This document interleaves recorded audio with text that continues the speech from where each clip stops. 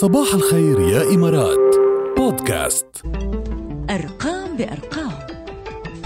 زرت متحف اللوڤر بأبو ظبي أو بعد؟ لا بعد.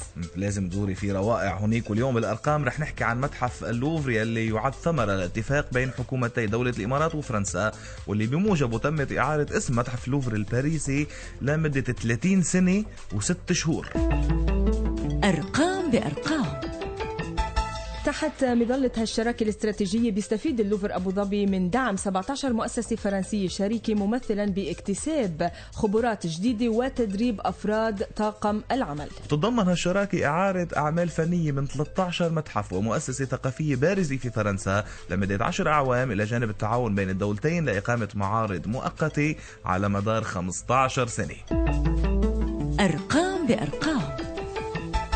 اسمعوا منيح، بيعرض متحف اللوڤر أبو ظبي مجموعة فنية بتضم أكثر من 600 قطعة بتتراوح بين المقتنيات الأثرية والعريقة والأعمال الفنية المعاصرة، بالإضافة للمنحوتات الكلاسيكية الجديدة ولوحات فنية بريشة أشهر فناني اليوم. وكمان في أعمال تانية، يعني أعمال تركيبية مصممة من قبل فنانين بتكليف من المتحف، إلى جانب 300 من الأعمال المستعارة من المتاحف الفرنسية، واللي بتمتد على مساحة 6400 متر مكعب من صالات العرض خلال السنة الافتتاحية. فإذا ما زرتوا اللوڤر أبو ظبي لازم تزوروا. صباح الخير يا إمارات بودكاست.